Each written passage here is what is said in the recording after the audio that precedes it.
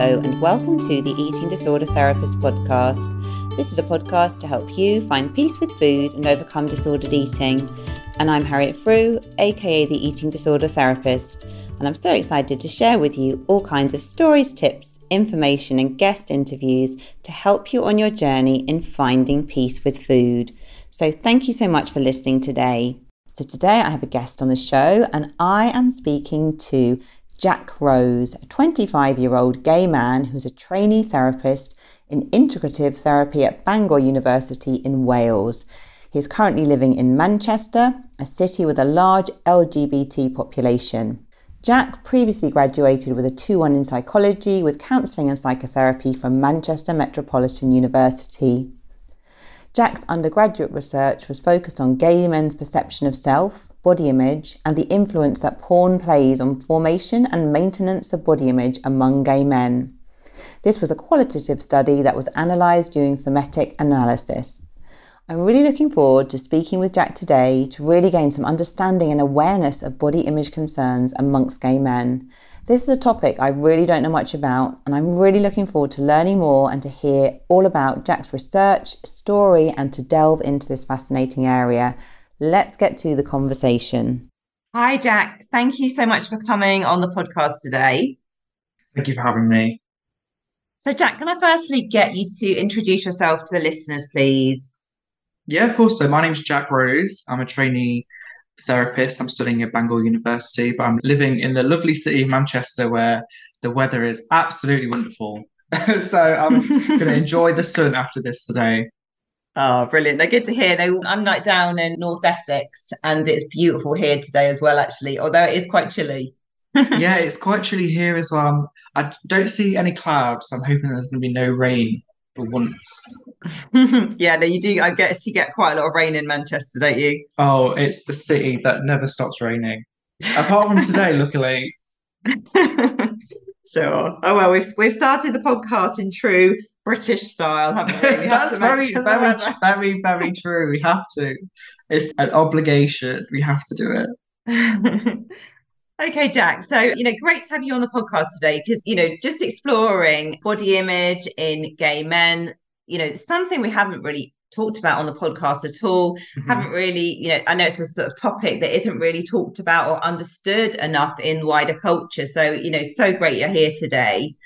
So, Jack, I know as well you're a gay man yourself, you're a trainee counsellor, and you're doing some fascinating research into body image and the impact on gay men. Can I ask you sort of what led you sort of down this path, sort of into psychology, into sort of doing this research?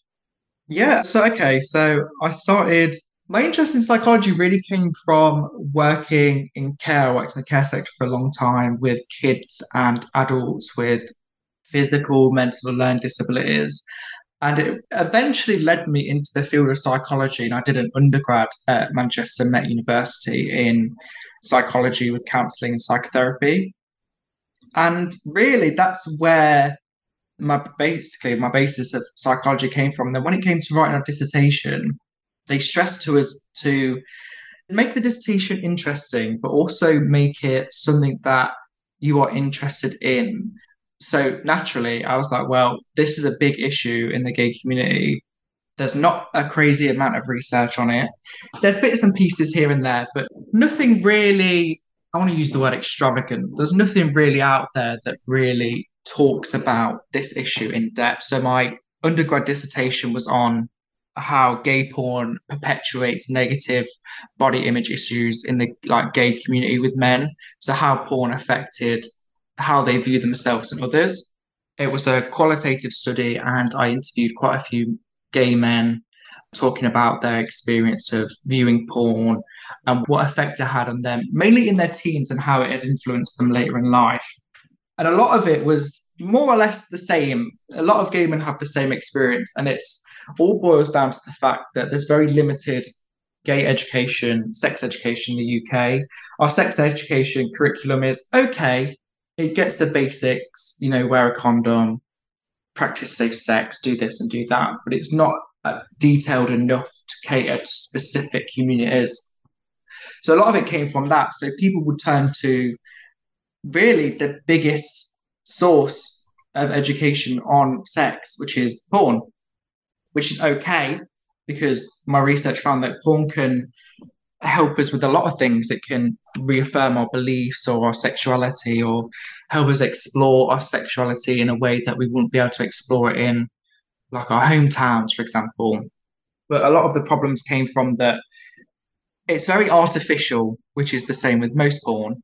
It's very artificial and perpetuates negative representations of body and sex. You know, we get the same body types recycled in most porn, whether it be gay or straight. And when people are constantly exposed to the same thing over and over, they see it as, oh, I have to be like that. I have to look this way to seem attractive. And that's what a lot of my participants said. They said that when I was younger, I was watching this and they all looked the same. And I thought, if I don't look like that, I'm not going to be like worthy. I'm not going to be seen as attractive, which really is the key. That's the key issue. And then that can stick with them for really a lot of their later life. I had a few people, participants that were, I think my oldest participant was in his, oh, I want to say his mid 50s. And he was saying, like, back in the day, there was no internet and that Mm.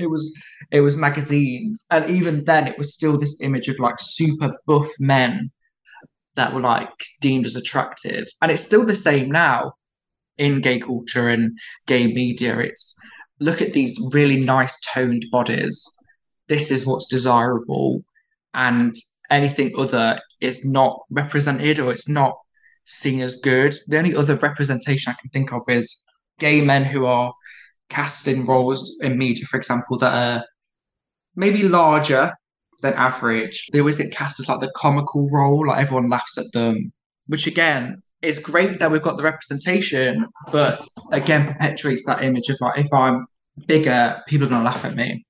So really it's deep. It goes really deep, and it really body image is ingrained in the gay community with gay men. It's in every aspect of really it's in every aspect of our life and everything we interact with. Mm. And the unrealistic sort of body standard for gay men, like you're sort of talking about, like the sort of super buff image. And is that sort of pretty much it? Is it almost kind of, like, yeah, just sort of very sort of muscular, kind of lean, sort of Yeah, sculpted yeah. bodies? Yeah. Yeah, I mean, within the gay community, there's something we call tribes. And a tribe is basically what a gay men they're put into a box and said, okay, you look like this, so this is where you're going. So the super buff guys are all put in one box. That's deemed as like one of the most attractive, like you want to be in this box. And then another box is like the younger looking guys. So me, for example, you've seen what I look like. I look like a 14-year-old. And I'm put in the box that's like the cuter boys.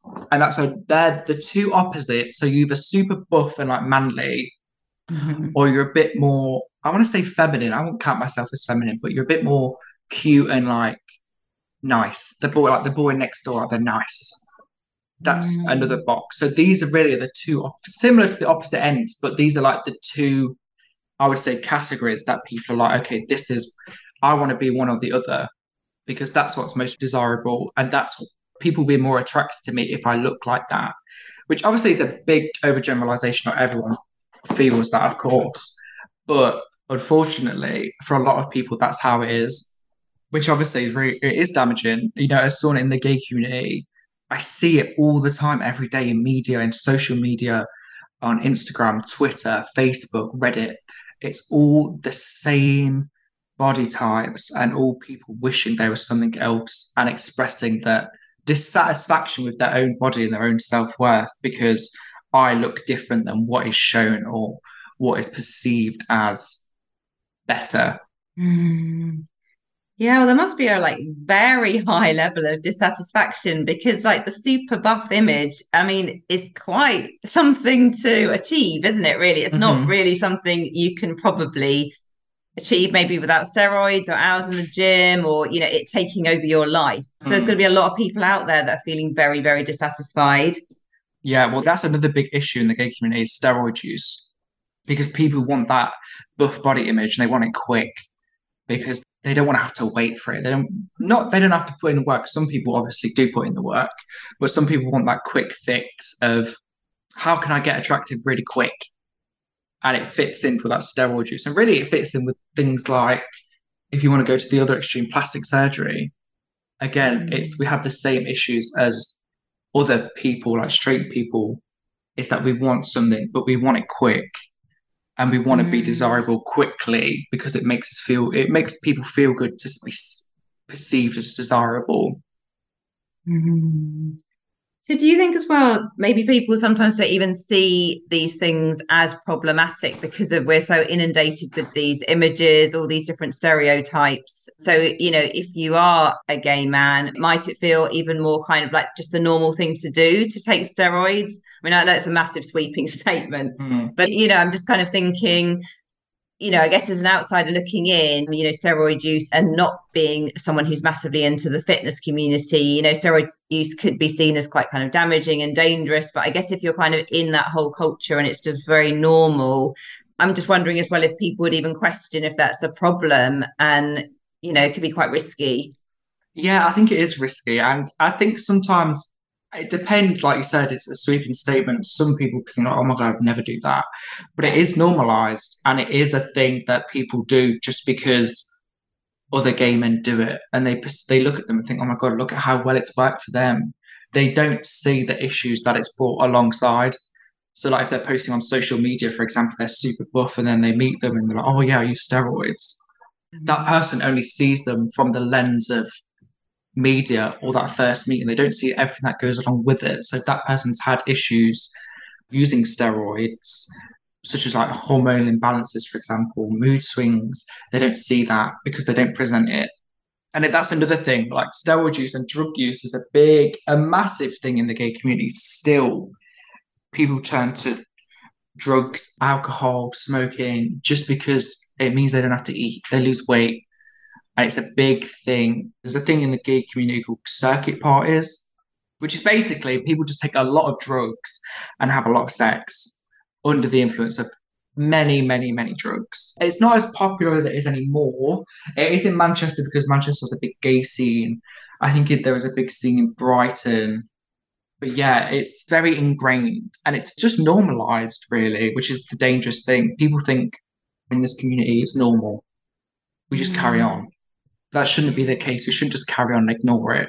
Mm. And you're talking about perhaps people using substances, to dull their appetite or whatever. So I'm just wondering as well, I'm guessing there's probably quite a high incidence of people struggling with eating disorders, even if they might not name it as an eating Mhm. disorder within the gay Yeah. community. Yeah, 100% eating disorders. There's loads of research on it in the gay community. It's a huge thing with like mainly it's under eating, so anorexia, bulimia, very, very common, which are supported again by these like body standards. But also that it goes very deep. Like the Yeah. eating disorders is linked to pressure to conform, it's linked to body shaming, it's linked to social media, it's linked to discrimination.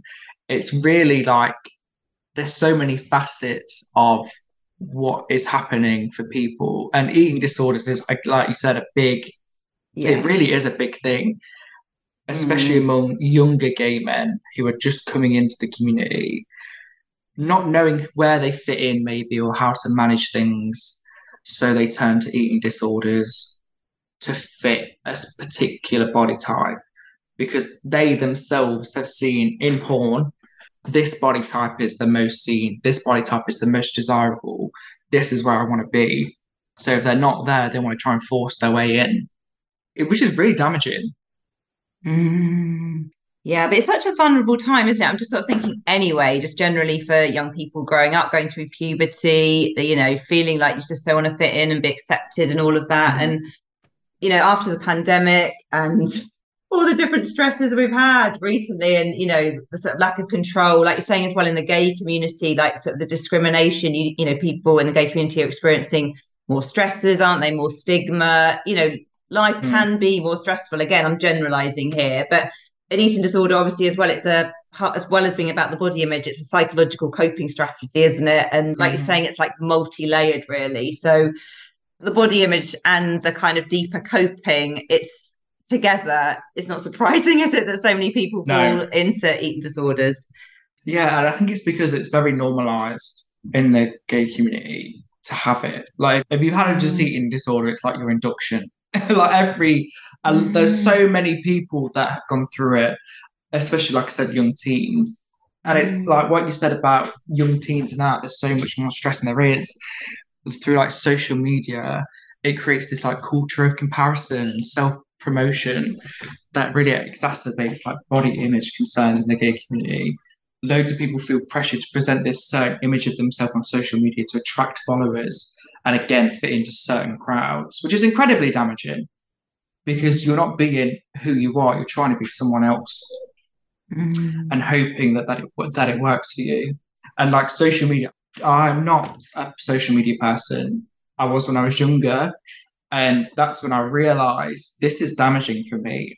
Loved Instagram, but realized as I got older that Instagram is probably, I would say, one of the most damaging platforms for body image because of the comparison with others. Because people on Instagram only post their best pictures, the best parts of their life. They don't post anything negative, obviously, because most people don't. But when you're constantly fed that on social media through Instagram, you're constantly seeing positive things about other people, and you think, oh my God, my life's awful. I look awful. Look at me. It's so dangerous for young people now. Like, I'm 25. I grew up when social media was just becoming a thing. It was becoming more popular. So I really had like the first foot in the door, I'll say, of what it was to be like. And now looking back on it and seeing for what it is now, it can be really damaging. It can be awful. I would really struggle as a young gay boy to really go through it and experience it again without having to compare myself to other people.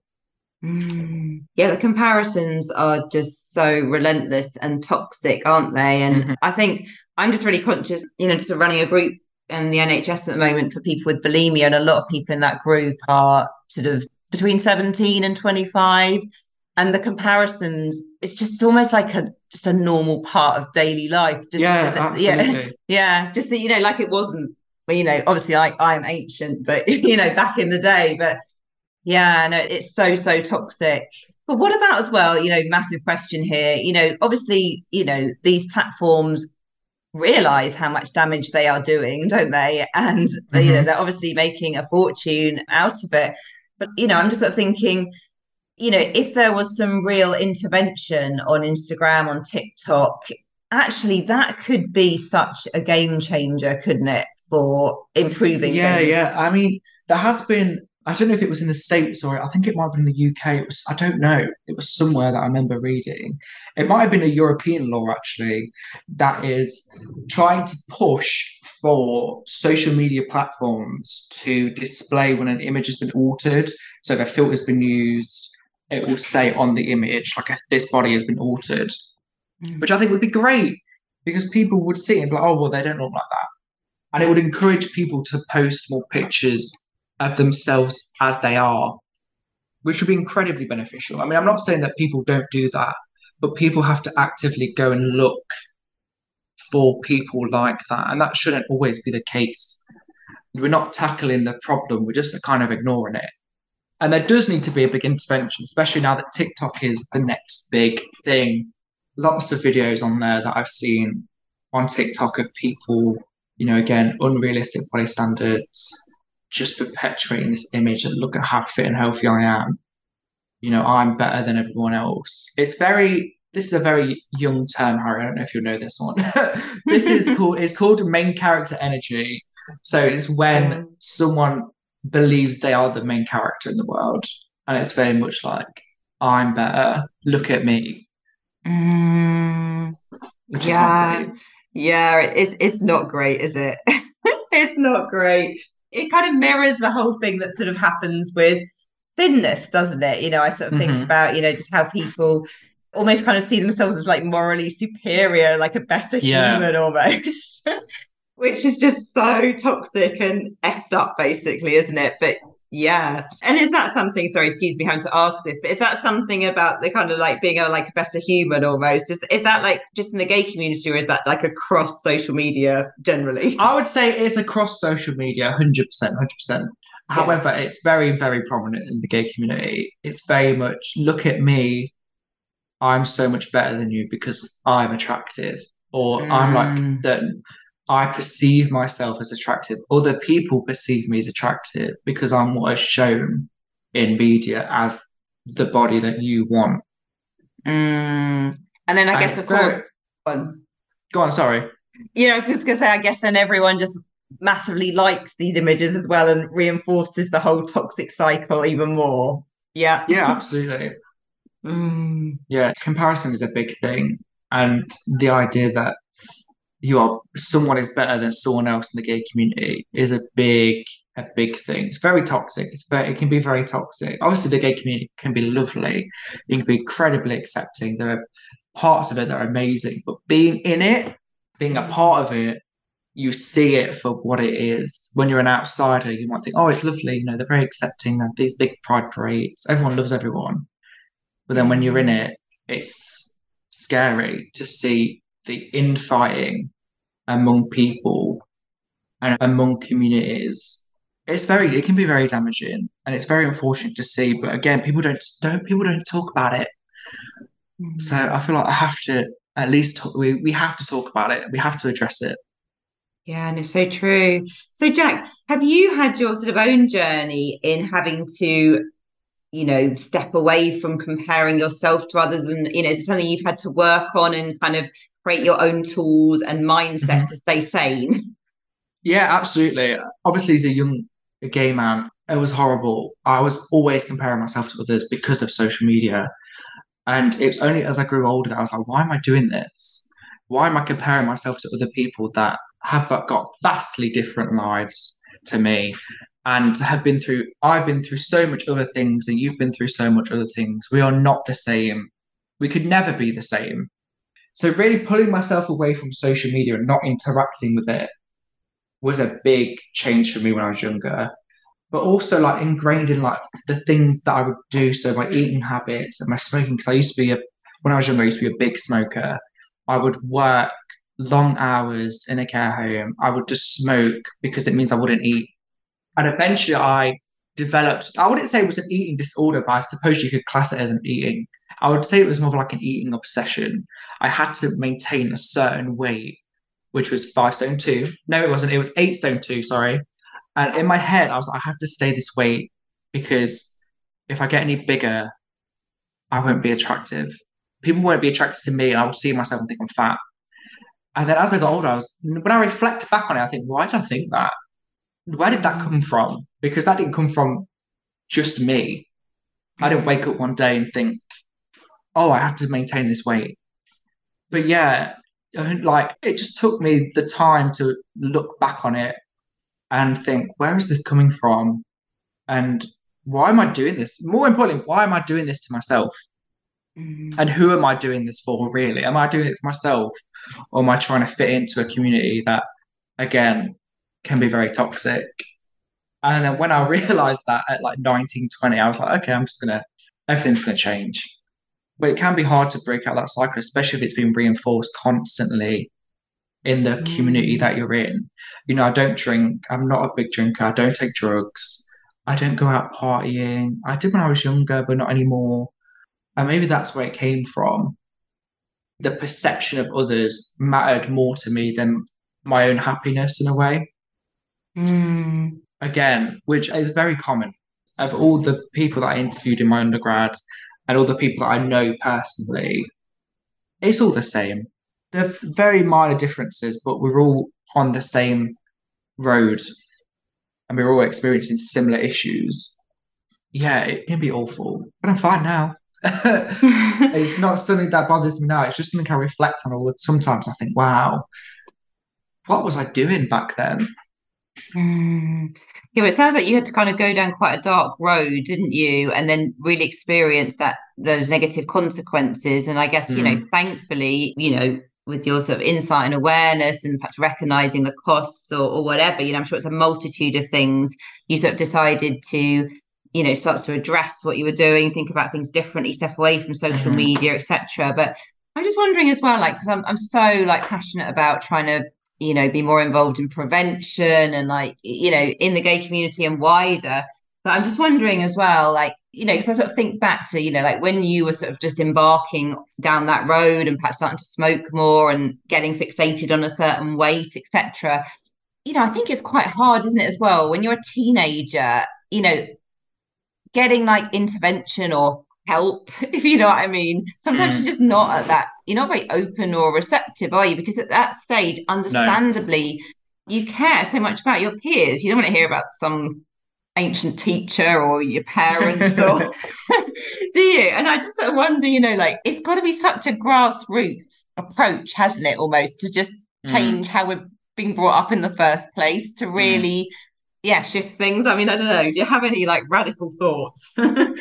Oh, if I could do anything, it would be to change all media because I Mm, think teens now consume extreme amounts of media, whether it be TV, film, social, porn. It's just constantly because our phones. Now I'm sounding ancient. I promise I'm only 25, but like because I do it myself, like I consume media at such a rate that is astounding. Whether it just be reading things, I'll be sitting there and the time will fly by. And I think, what have I done? Because I've just consumed so much. Like I've gorged myself on media, which isn't great.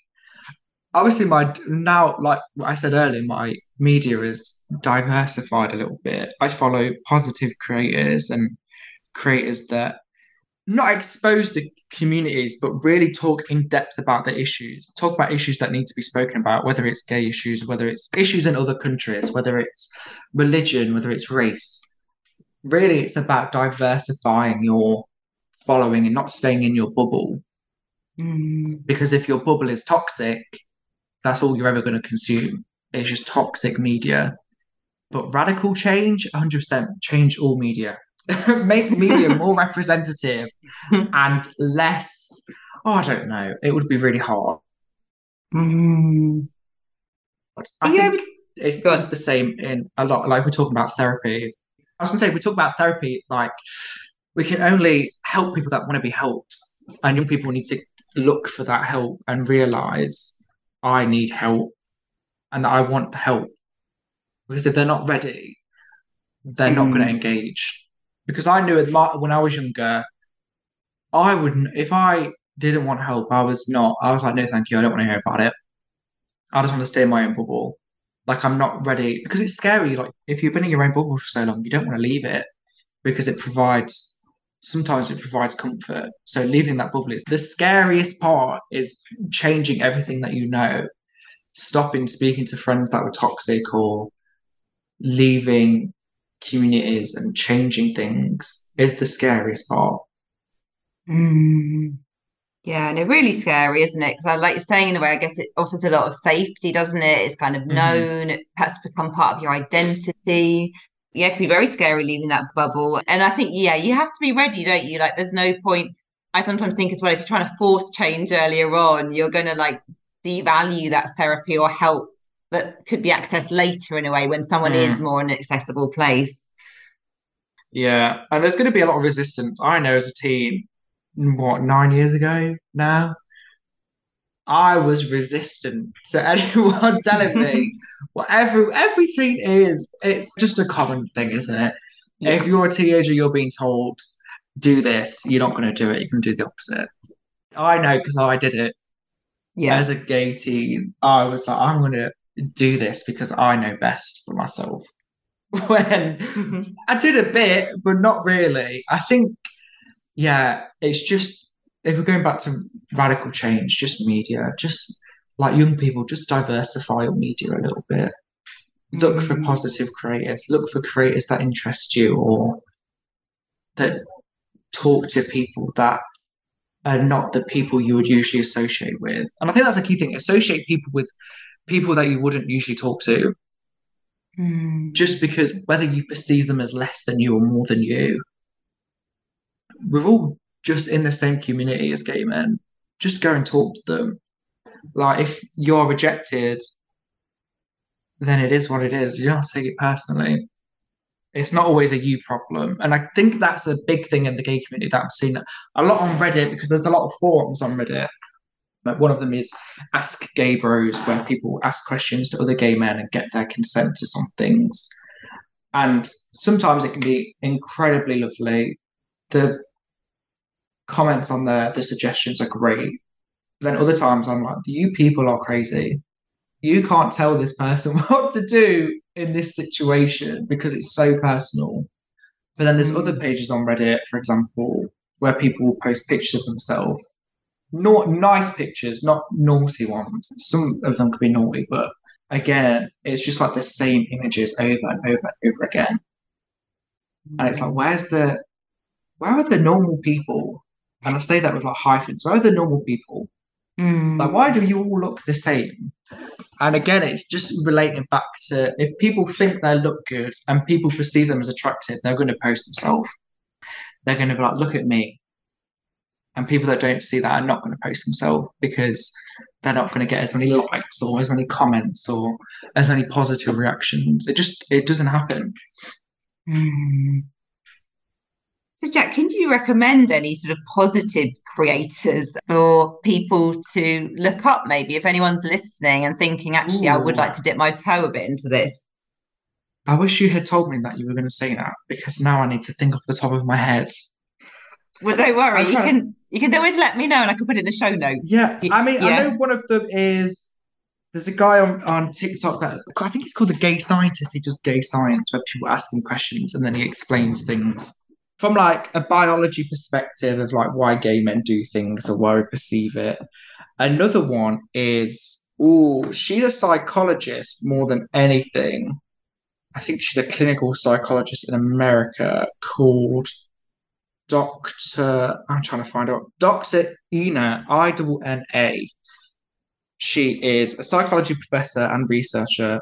She's a Jewish atheist, ex-Soviet refugee is what she puts on her account.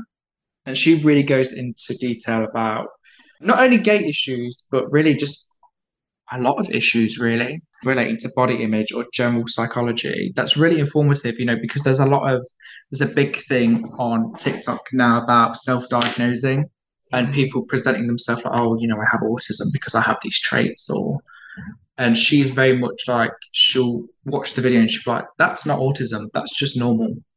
Very great, she's amazing. But if I find any more today, I will email you and we can get them out there, because they are out there. They're out there somewhere. And yeah, it's just about finding the diamond in the rough. Yeah, no, sure. Well, I'm definitely going to go and follow Dr. Inna. Is that how you say her name? Inna, Dr. Inna. Yeah, because I guess as well, even once you start following, and it opens up more accounts, doesn't it? And you start to get more of that on your feed and all the rest of it, which is that's how the algorithm works. The more you interact with things or watch things on TikTok, the more that you'll get recommended. So if you're watching things and liking things, commenting on things that you want to get into, you'll see more of it. It's a very smart algorithm. It's very sneaky. Yeah, no, it is. And it can work kind of either way, can't it? If you're like down the rabbit hole of super buff, that's not so great. But if you're down the rabbit hole of more diversity, that can be in your favour. So, Jack, can I just ask you as well a bit about your master's research? And you are, from what I understand, you're looking at LGBT perceptions of your therapist. Yeah, so can you tell us a bit more about that? So I'm doing my master's dissertation with a friend called Aisha Al-Badir.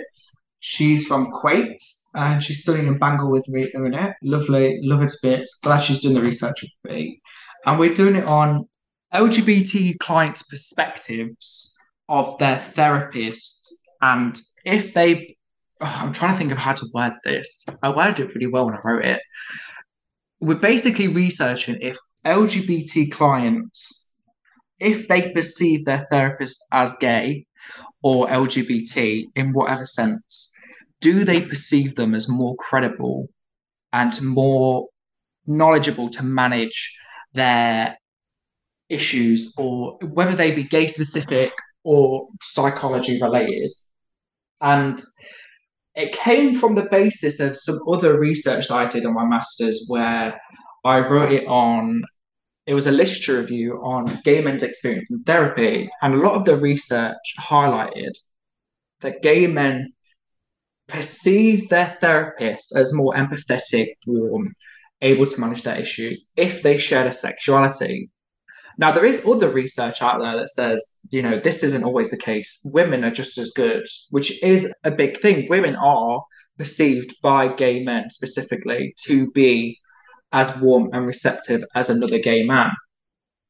But the issue comes from when they perceive them as straight, when it's a straight man, or they not disclosed, but perceived, or sometimes disclosed.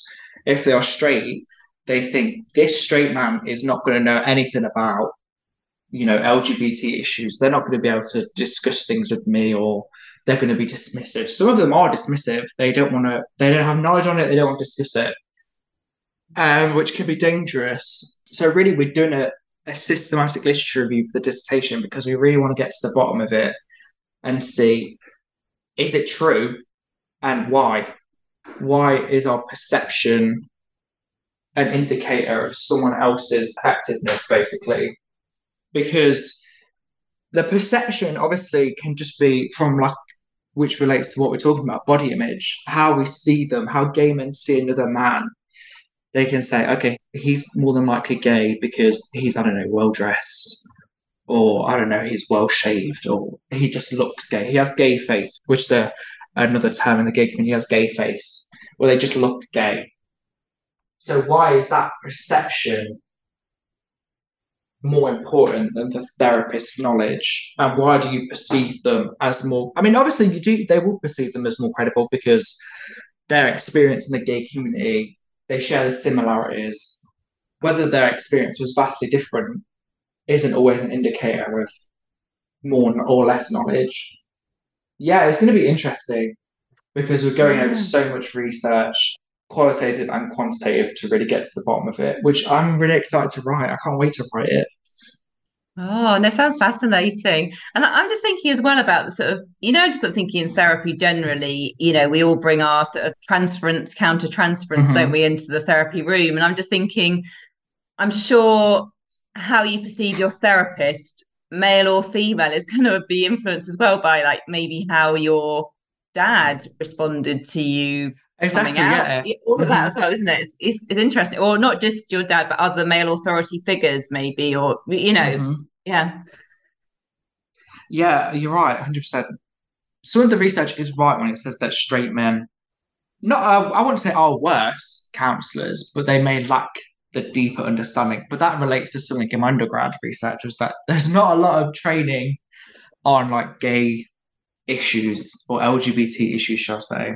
So that's something that needs to change. We need a lot more diversity training. And the perceived commonality just comes from, we're in the same community, you get me. Whereas if I go to a straight man, he's not going to get it, because straight people always, they're the other, they're the outsider, they're the ones looking in, and they see as, I don't know, flamboyant or hypersexualized, which is another big issue in the gay community. Hypersexualization, or like sexual object. Oh, I'm trying to get I can't think of how to say the word. Objectification. There we go.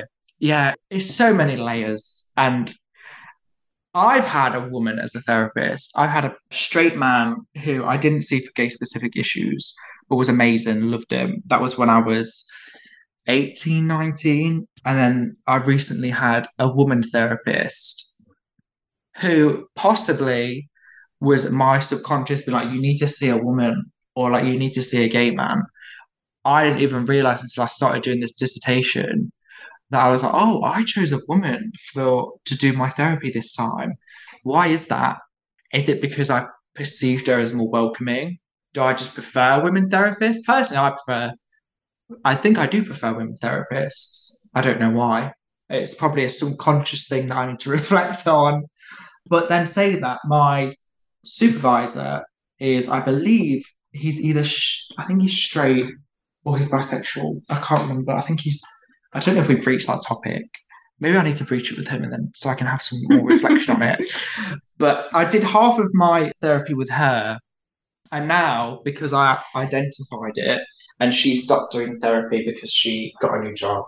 Anyway, I'm actually going to actively try and find a straight therapist, a straight man if possible, so I can see if what I'm writing my dissertation on isn't true and what will be my experience of it. Obviously, because I'm a trainee therapist, when I'm qualified, I want to know what it's like to be that client for this specific, if they bring us an issue like mine, if they go to see a gay therapist, they're going to perceive me as more credible.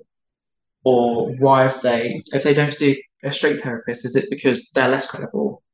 Yeah, so it's really interesting. And I can't wait to write it.